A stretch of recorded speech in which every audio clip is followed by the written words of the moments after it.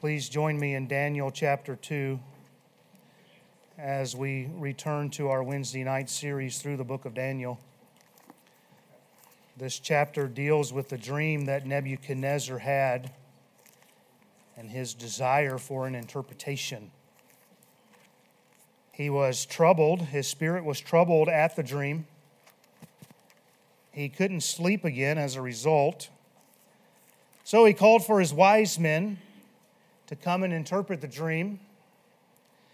Naturally, they say to the king, "Tell thy servants the dream, and we will show you the interpretation." Well, there's a problem, amen?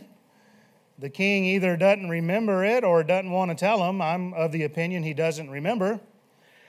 And he motivates them by saying, "Tell me the dream and the interpretation, or else I'll have you cut in pieces and make your house a dunghill."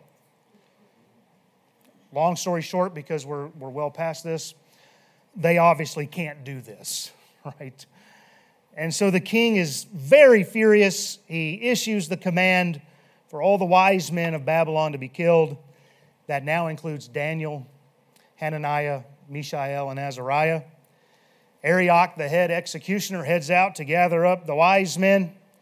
And he comes to Daniel. And Daniel, remember, he spoke to him with wisdom.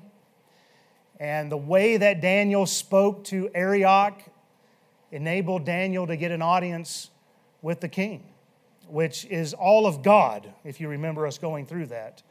The fact that Nebuchadnezzar would even allow Arioch to be disobedient to his command, and that Arioch would even dare to come in and say, "I've got a wise man here that can tell you," and that Daniel would even come in knowing that he's a dead man walking. And yet, on the other hand, what does he have to lose? You might as well, right? So he gets an audience with the king. He says, "I can tell you the interpretation, just give me time." And again, that's amazing because the king wouldn't allow the other wise men time. But for whatever reason, God moved in his heart, right? And he was allowed time, Daniel was. He goes back to his house and he calls his three friends together and they pray together for God's mercy, that God would reveal this secret unto them and give them the interpretation. And listen, because God is merciful, because God is merciful, God wanted the dream to be known. And he gives this to Daniel. He wants Nebuchadnezzar to know it. He obviously wants us to know it. It's recorded in the Word of God now. And once it was revealed, the friends are rejoicing that God would be so good to them and spare their lives. And we covered last time how God is always in complete control. God knows the end from the beginning. God is the one who changes the times and the seasons. And God is the one who removes kings and sets up another. And we often hear about the major power players on the world stage in the news, but God is the one who puts one down and raises up. God is sovereign. God is working His purposes out on the earth. He knows exactly what He's doing. Also remember, this is another trial that's been orchestrated by God, given to Daniel. And when we approach trials properly, it will minimize us and it will magnify our God. And so we need to go into trials with the right attitude and heart. Daniel is brought in before the king. The king asked Daniel, "Art thou able to make known unto me the dream which I have seen and the interpretation thereof?" And Daniel then proceeded to minimize him, magnify his God. He told the king, "Your wise men can't reveal." And Daniel was now part of that group. And so Daniel really is including himself. Your wise men cannot do this. I cannot do this in my wisdom. He says, "But there is a God in heaven." Whoop. There is a God in heaven that is able to reveal secrets. And we could preach an entire series on that little phrase. But there is a God in heaven. Thank God there is. Amen. This is why the heavens are on a fixed timetable. The sun's going to rise at the exact time appointed tomorrow morning. It's going to set here in just a little bit at the exact same time they knew 5 years ago when it was going to set. Isn't that amazing? You can know 30 years from now when the sun's going to rise and set. Why? It's on a fixed timetable. There is a God in heaven. This is why nature does what it's created to do. This is why we have life. This is why we can live this life. This is why we can be blessed and we can have peace. This is why we can deal with the death of a loved one. Because there's a God in heaven. And that God in heaven said, I want to give you life. How humbling it is to know that the Almighty Creator God wants to have fellowship with you and I. He can do that through the miracle of the new birth. He wants to reign in your life. He wants to bless you with what the world cannot provide: righteousness, peace, and joy in the Holy Ghost. And when you go to God through Christ's sacrifice, you can experience a peace that passes all understanding. What a blessing the other night to hear Brother Wells say that when the coroner was there. And for that coroner to say, we don't see people react this way. And then Tim was able to give the gospel to one of the men. This is why we can behave this way. Because Jesus provides salvation. And one day we'll all be reunited. Hallelujah. What a blessing to know there's a God in heaven. And if you will get a hold of this truth, if you'll meditate upon it, and if you'll truly believe it and trust God with your life, you will understand what it means to have peace. Well, Daniel goes on to tell the king, but as for me, this secret is not revealed to me for any wisdom that I have, more than any living, but for their sakes that shall make known the interpretation to the king, and that thou mightest know the thoughts of thy heart. And this brings us to where we left off. And now it's time to discuss the dream and the interpretation. Let's begin tonight. We'll start reading in verse 26 of Daniel chapter 2. The king answered and said to Daniel, whose name was Belteshazzar, art thou able to make known unto me the dream which I have seen and the interpretation thereof? Daniel answered in the presence of the king and said, the secret which the king hath demanded cannot the wise men, the astrologers, the magicians, the soothsayers show unto the king. But there is a God in heaven that revealeth secrets, and maketh known to the king Nebuchadnezzar what shall be in the latter days. Thy dream and the visions of thy head upon thy bed are these. As for thee, O king, thy thoughts came into thy mind upon thy bed, what should come to pass hereafter. And he that revealeth secrets maketh known to thee what shall come to pass. But as for me, this secret is not revealed to me for any wisdom that I have, more than any living, but for their sakes that shall make known the interpretation to the king, and that thou mightest know the thoughts of thy heart. Thou, O king, sawest, and behold, a great image.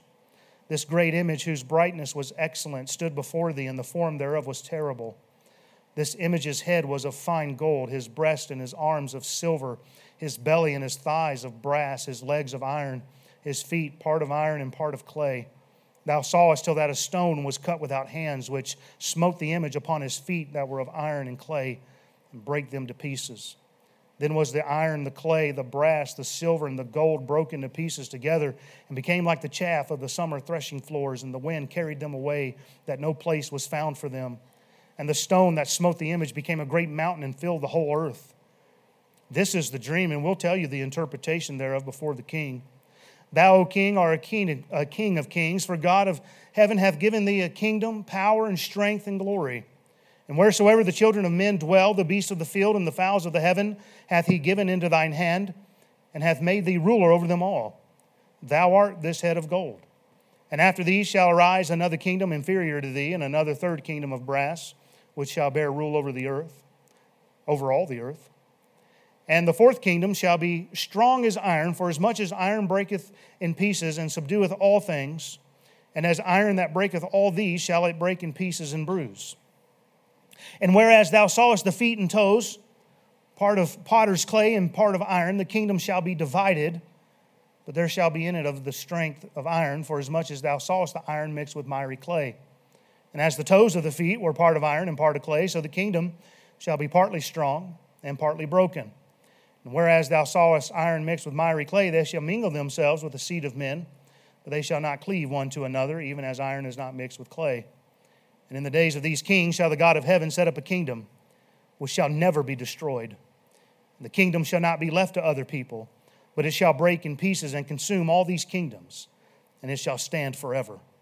For as much as thou sawest that the stone was cut out of the mountain without hands, and that it brake in pieces the iron, the brass, the clay, the silver, and the gold, the great God hath made known to the king what shall come to pass hereafter, and the dream is certain, and the interpretation thereof sure.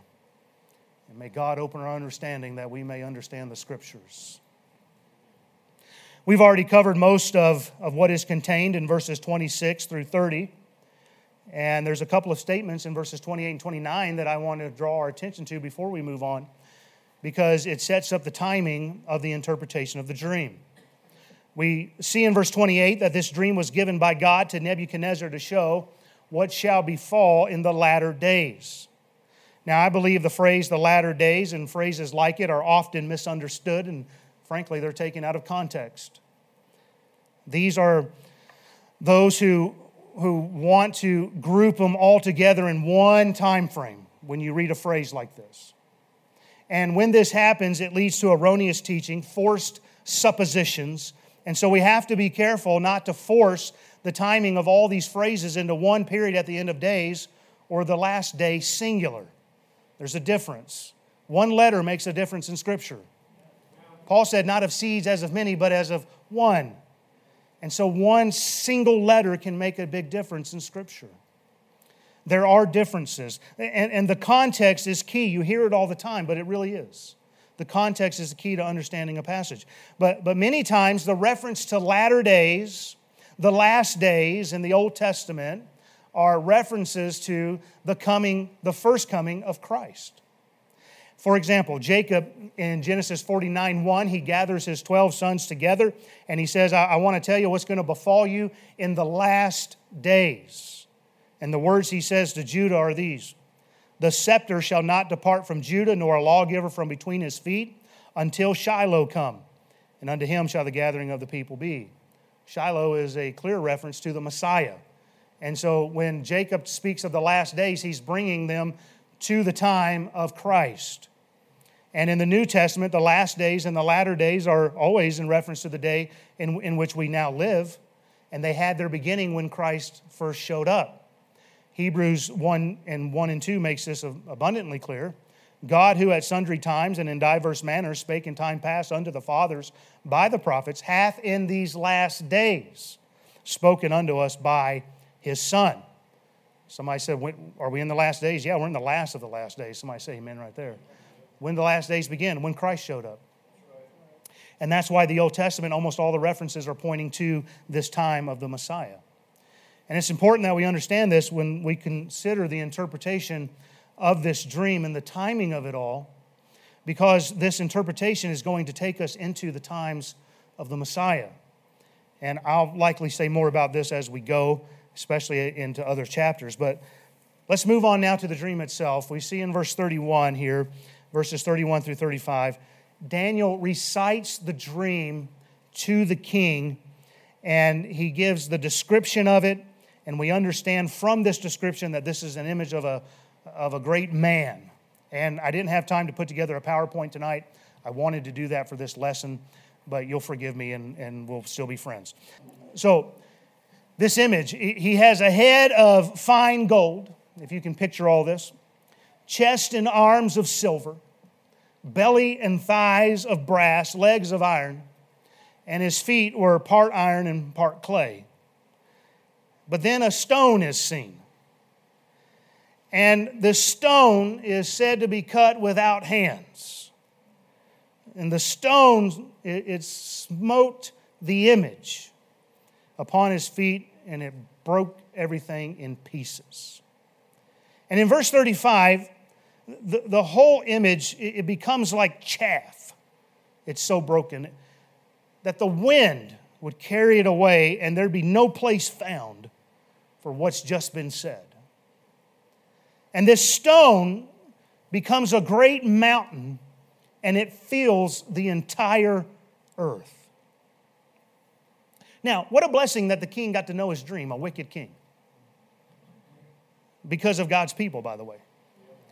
He got to know the interpretation of this. He was troubled about it, and God was good to a wicked man to let him know this. But as we read something like this, if only I knew the interpretation.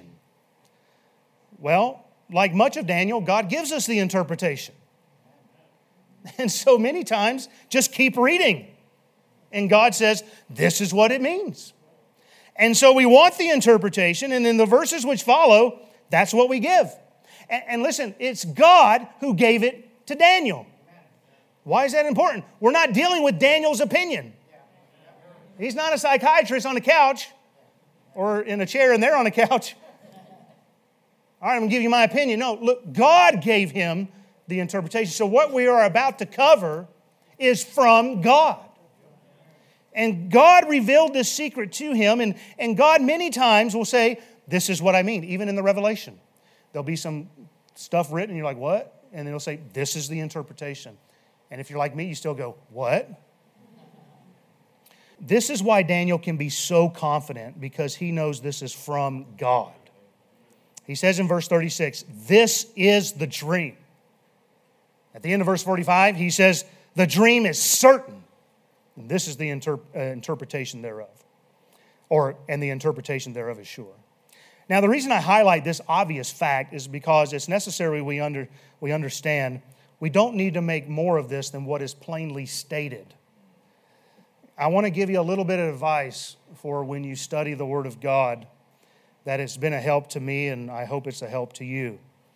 The main things are the plain things, and the plain things are the main things. Don't forget that. Also, don't forget, where the Word of God is silent, we need to learn to be silent.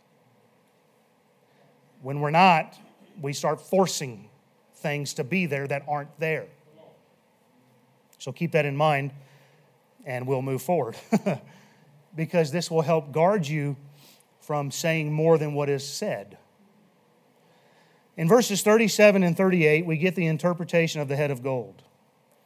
King Nebuchadnezzar is described as a powerful king with a vast empire. At the end of verse 38, we are plainly told who the starting point of this image is when Daniel says to Nebuchadnezzar, thou art this head of gold. There's no mistaking this initial interpretation. Daniel makes it abundantly clear, God does through him, that Nebuchadnezzar, you're the head of gold. So as we're looking at this image of this man, this different materials, these metals, the gold is clearly the Babylonian Empire. Everybody with me so far? Because this is going to be one of those lessons where I'll let you sleep, okay? I got real good at not waking people up now, so I don't even know why I say that anymore. I'm actually a really sweet pastor nowadays. Where am I at? Oh. So being assured of this starting point, this should not be up for debate. The Scripture is absolutely clear of who the head of gold is. Because we have the luxury of looking backwards over history, we can piece together what follows with great certainty. So as, you know, and on that note, Daniel doesn't have that certainty that we have at this point. We're going to see in chapter 7, chapter 11, part of chapter 8, that some of these pieces are going to become more clear as Daniel's life goes on. But right now, he just has what I gave you. We can look back and understand what this is saying more in detail. And so we move on to verse 39. And after these shall arise another kingdom inferior to thee. After whom? After the Babylonian Empire, right? Another kingdom would rise to power, but we're told it would be inferior to Babylon. Now, I'm sorry if this seems like I'm talking down to anyone. My intent is never to insult anyone's intelligence, but there are vastly differing interpretations of what we're about to cover. And so I just want to take this a little bit slower, and I'm doing that very purposefully so that we can try to digest this a little bit and we're not just running with something that we've always heard preachers say. All right.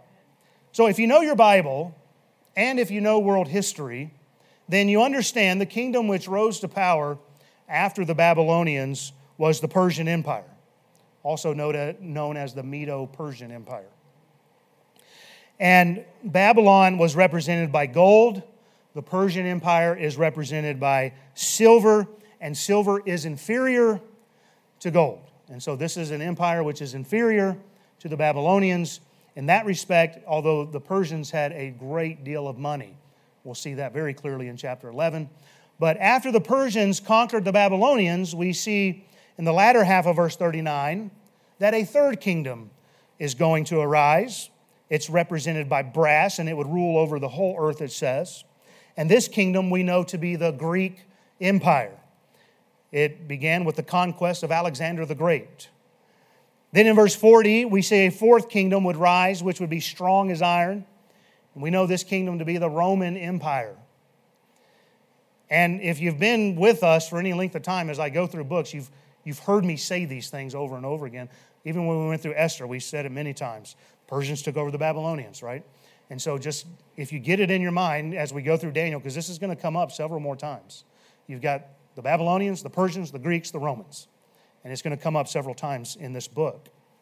And so these kingdoms are less in value as far as the precious metals go, and the metals go here, but there is a progression in strength.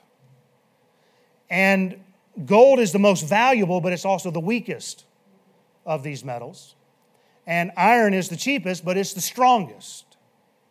And the Roman Empire was the most fierce in how they conducted their business.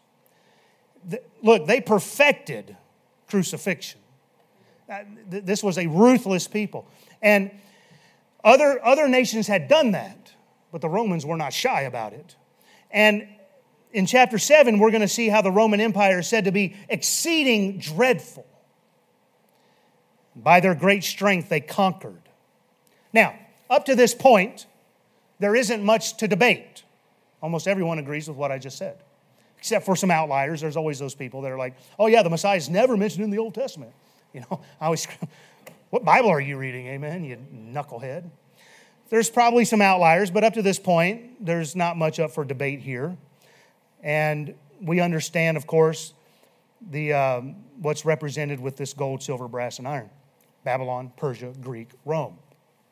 But when we come to verse 41, there's a great debate as to the interpretation. Is it okay that we're doing Bible study on Bible study night? All right. Because you know I'm in the mood to preach, but I can't. It's at this point here that some will make a leap to what they say is a revised Roman Empire off in the future. And they bring that into their eschatology.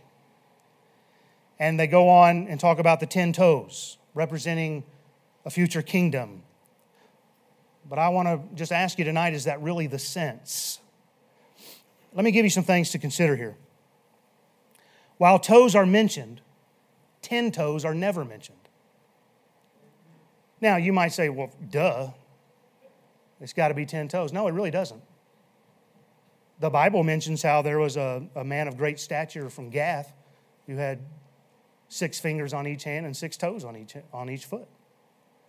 So we're really just making an assumption that there's 10 toes. I'm just trying to get you to think. Because if you grew up hearing preaching a certain way, then you probably heard more about the 10 toes than you did about the stone cut without hands. That's a problem. Since the scriptures are silent on this matter, perhaps we should do the same. There's really no reason at this point to force 10 toes. Now, I understand what Revelation 17:2 says. It talks about 10 kings. But is Daniel 2 saying that at this point? And I know that many say that there's going to be a revised Roman Empire. These 10 kingdoms are going to rise. Just stay with me. Let's try to keep everything in Daniel in its proper context. To make this mean 10 kings because of 10 toes, which are never mentioned, is to make this passage say something it never says. And so we have to be careful. What do we know from this passage about these toes? We know from verse 41 that they were part iron and part clay. And it tells us this is indicating that the kingdom is becoming divided. Notice in verse 41 that it says the kingdom shall be divided. But I want you to see that it's a singular kingdom. It is not plural. Which kingdom did we just mention in context? It was the Roman Empire. The Roman Empire was represented by what? Iron. What are these toes mixed with? Iron and clay. In my mind, it makes perfect sense that we're talking about still the Roman Empire that then was, or that was to come in our day has already happened. Is everybody with me on my thinking? So, it's a singular kingdom. I think that's important. And I think contextually, this must still be about the fourth kingdom. So I'm currently of the opinion, I always say currently of the opinion, because I'm always open to change. I am currently of the opinion that this cannot refer to a fifth empire, as some say, made up of a 10-nation confederation, or a revised Roman Empire that many are teaching today out of Daniel 2. I'm trying to stay in my lane of Daniel 2 right now, okay? So don't get me distracted into other passages. I believe what this is telling us is that the mighty Roman Empire was going to weaken itself from within. The iron of the fourth kingdom was going to become mixed with clay. They don't mix well. And by this mixing, it was going to weaken the iron. So that, verse 42 states, the kingdom, we're still singular, the kingdom would become partly strong, partly broken. And then we get a further description of this weakening in verse 43. When we read that iron mixed with clay means, they shall mingle themselves with the seed of men, but they shall not cleave one to another, even as iron is not mixed with clay. Now, at this point, you have some going off saying, oh, see, this is angels trying to intermingle with men again. And I don't believe that from Genesis 6 already. You can go back and listen to that message. And so I don't go down that road. I don't think that this is what this is saying at all. The Babylonian, the Persian, the Greek empires, listen, this is what you got to understand. They were solidified as distinct empires. When they took over, you conformed. We already saw that in chapter 1. Go get me some captives of the nobles. I want you to put them in a 3-year indoctrination program. They're going to learn the language and the ways of the Chaldeans. Why? I'm not going to tolerate having somebody come into this kingdom that's not going to adopt our ways. That's how the Babylonians, the Persians, and the Greeks rolled. You do what we say or else. The Romans had a completely different mindset when it came to empiring. What's the word? Ruling. They had a whole different... We'll make up words if we have to, amen. They had a whole different idea when it came to ruling. We can see this manifested in the Gospels. In fact, we see when we come to the days of Jesus here on the earth that while Rome was in complete control of Judea, the Romans allowed the children of Israel to have the council, or many of you know it as the Sanhedrin. They were allowed to have that governing body over them religiously. The Romans let them keep their religious identity. What are we seeing over in chapter 1? We're changing your name. We don't want your Hebrew God-honoring names. We want to give you pagan names. And so the Romans were different in that they allowed a little bit of identity amongst all the nations they were conquering. So what was happening in Rome, as they kept conquering nations and they kept allowing some of their own identity, it actually weakened the Roman Empire from within. And I believe the toes being mixed with iron and clay is actually after the days of Christ, but before our day. And I'll say a little bit about that here in a minute. Some see the language of verse 43 to mean that marrying took place amongst different nations in order to make alliances, which would hopefully allow people to join together more easily. And that was nothing new. But it didn't always work, did it?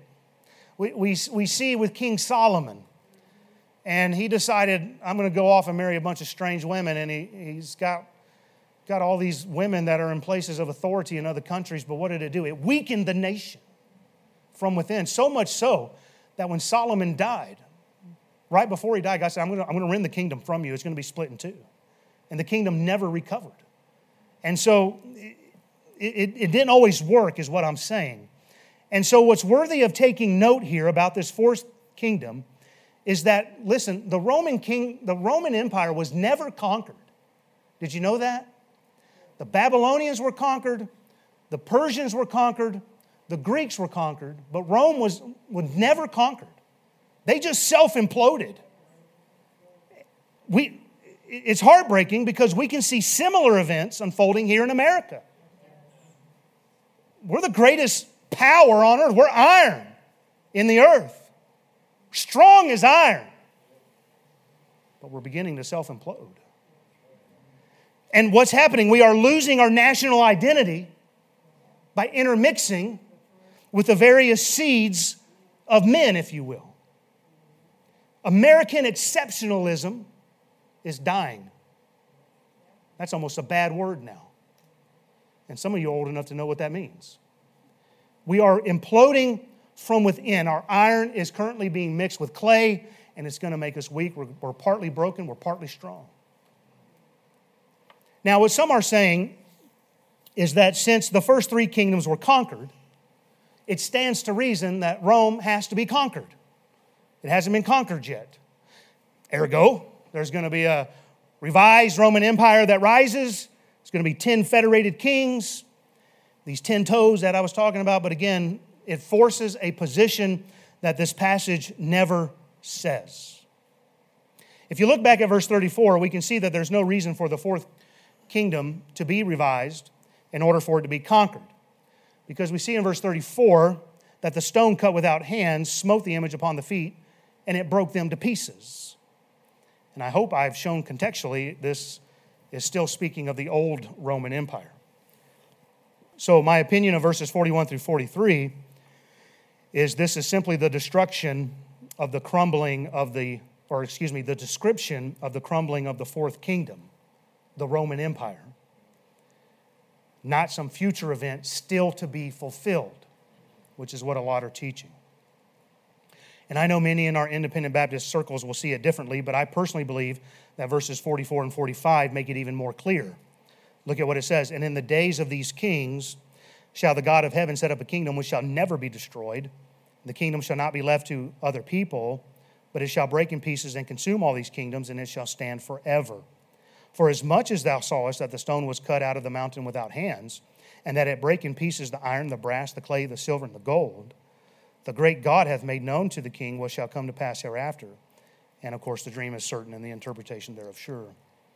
This is, and this is what you got to get, this is the climax of this interpretation.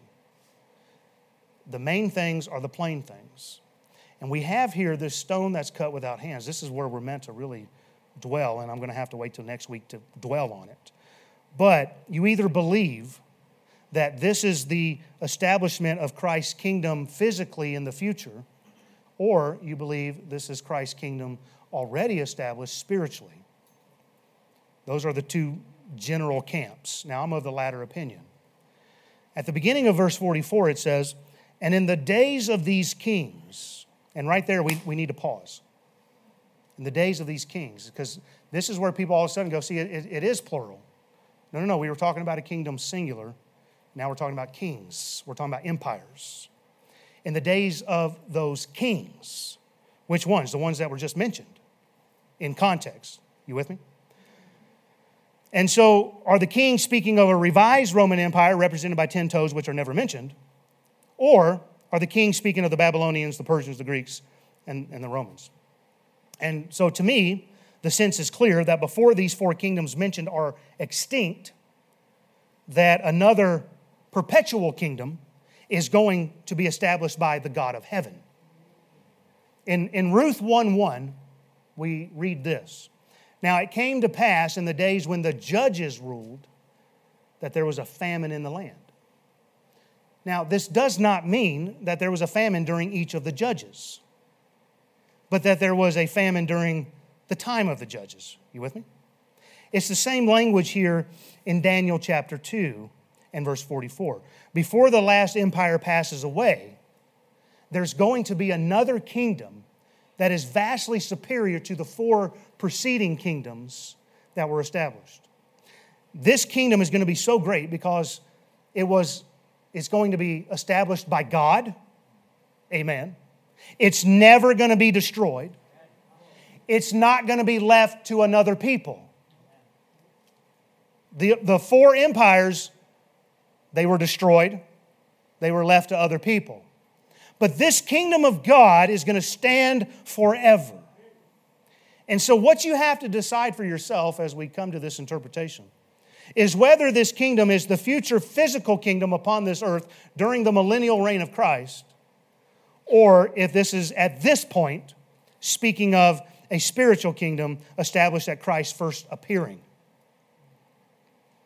I think verse 45 helps with the answer. For as much as thou sawest the stone was cut out of the mountain without hands, and that it brake in pieces the iron, the brass, the clay, the silver, and the gold. Now, I think this is important. Because did the stone break in pieces the iron kingdom only? No. It breaks in pieces the whole thing. You catching that? It's the iron, the brass, the clay, the silver, the gold. It broke in pieces the empire system of the Babylonians, the Persians, the Greeks, and the Romans, and we've never seen anything like it since. You say, well, what about the British Empire? It wasn't anything like these empires. It wasn't all together. It was all kind of spread out. So if one is going to try and make this say that Christ's kingdom is going to break in pieces a 10-king federation of a revised Roman Empire in the future, then wouldn't they also have to be honest with the Scriptures and suggest that there would also have to be a revised Persian, Greek, Babylonian Empire? Because what is the stone doing? It's destroying all of it. Are you with me? Are you connecting the dots on what I'm saying? If we're going to say, well, it's breaking iron, it's got to revise a kingdom because the Roman Empire was never conquered, then it's going to have to be a revised Greek, Persian, and Babylonian as well. Because the same metals are referred to as being broken. Well, this is as dry as I thought it would be. We're out of time. I'm going to show you next time that we meet together in Daniel 2 how Jesus' first coming will perfectly fit what is being said here in chapter 2. And spoiler alert, when we get to chapter 7, it's going to be a little bit different when we come to this particular section. And so again, I'm trying to stay in my lane of chapter 2. When we get to chapter 7, I'll explain. And so keep this in mind until next time. The 4th kingdom of the Romans were ruling when the angel Gabriel appeared to a young virgin woman named Mary in Galilee in a city called Nazareth.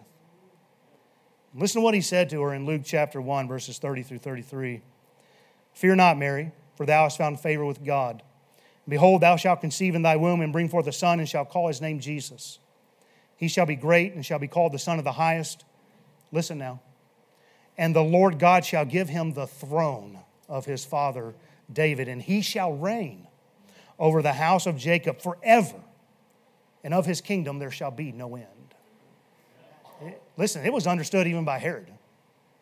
It was understood even by the wise men who came to Herod.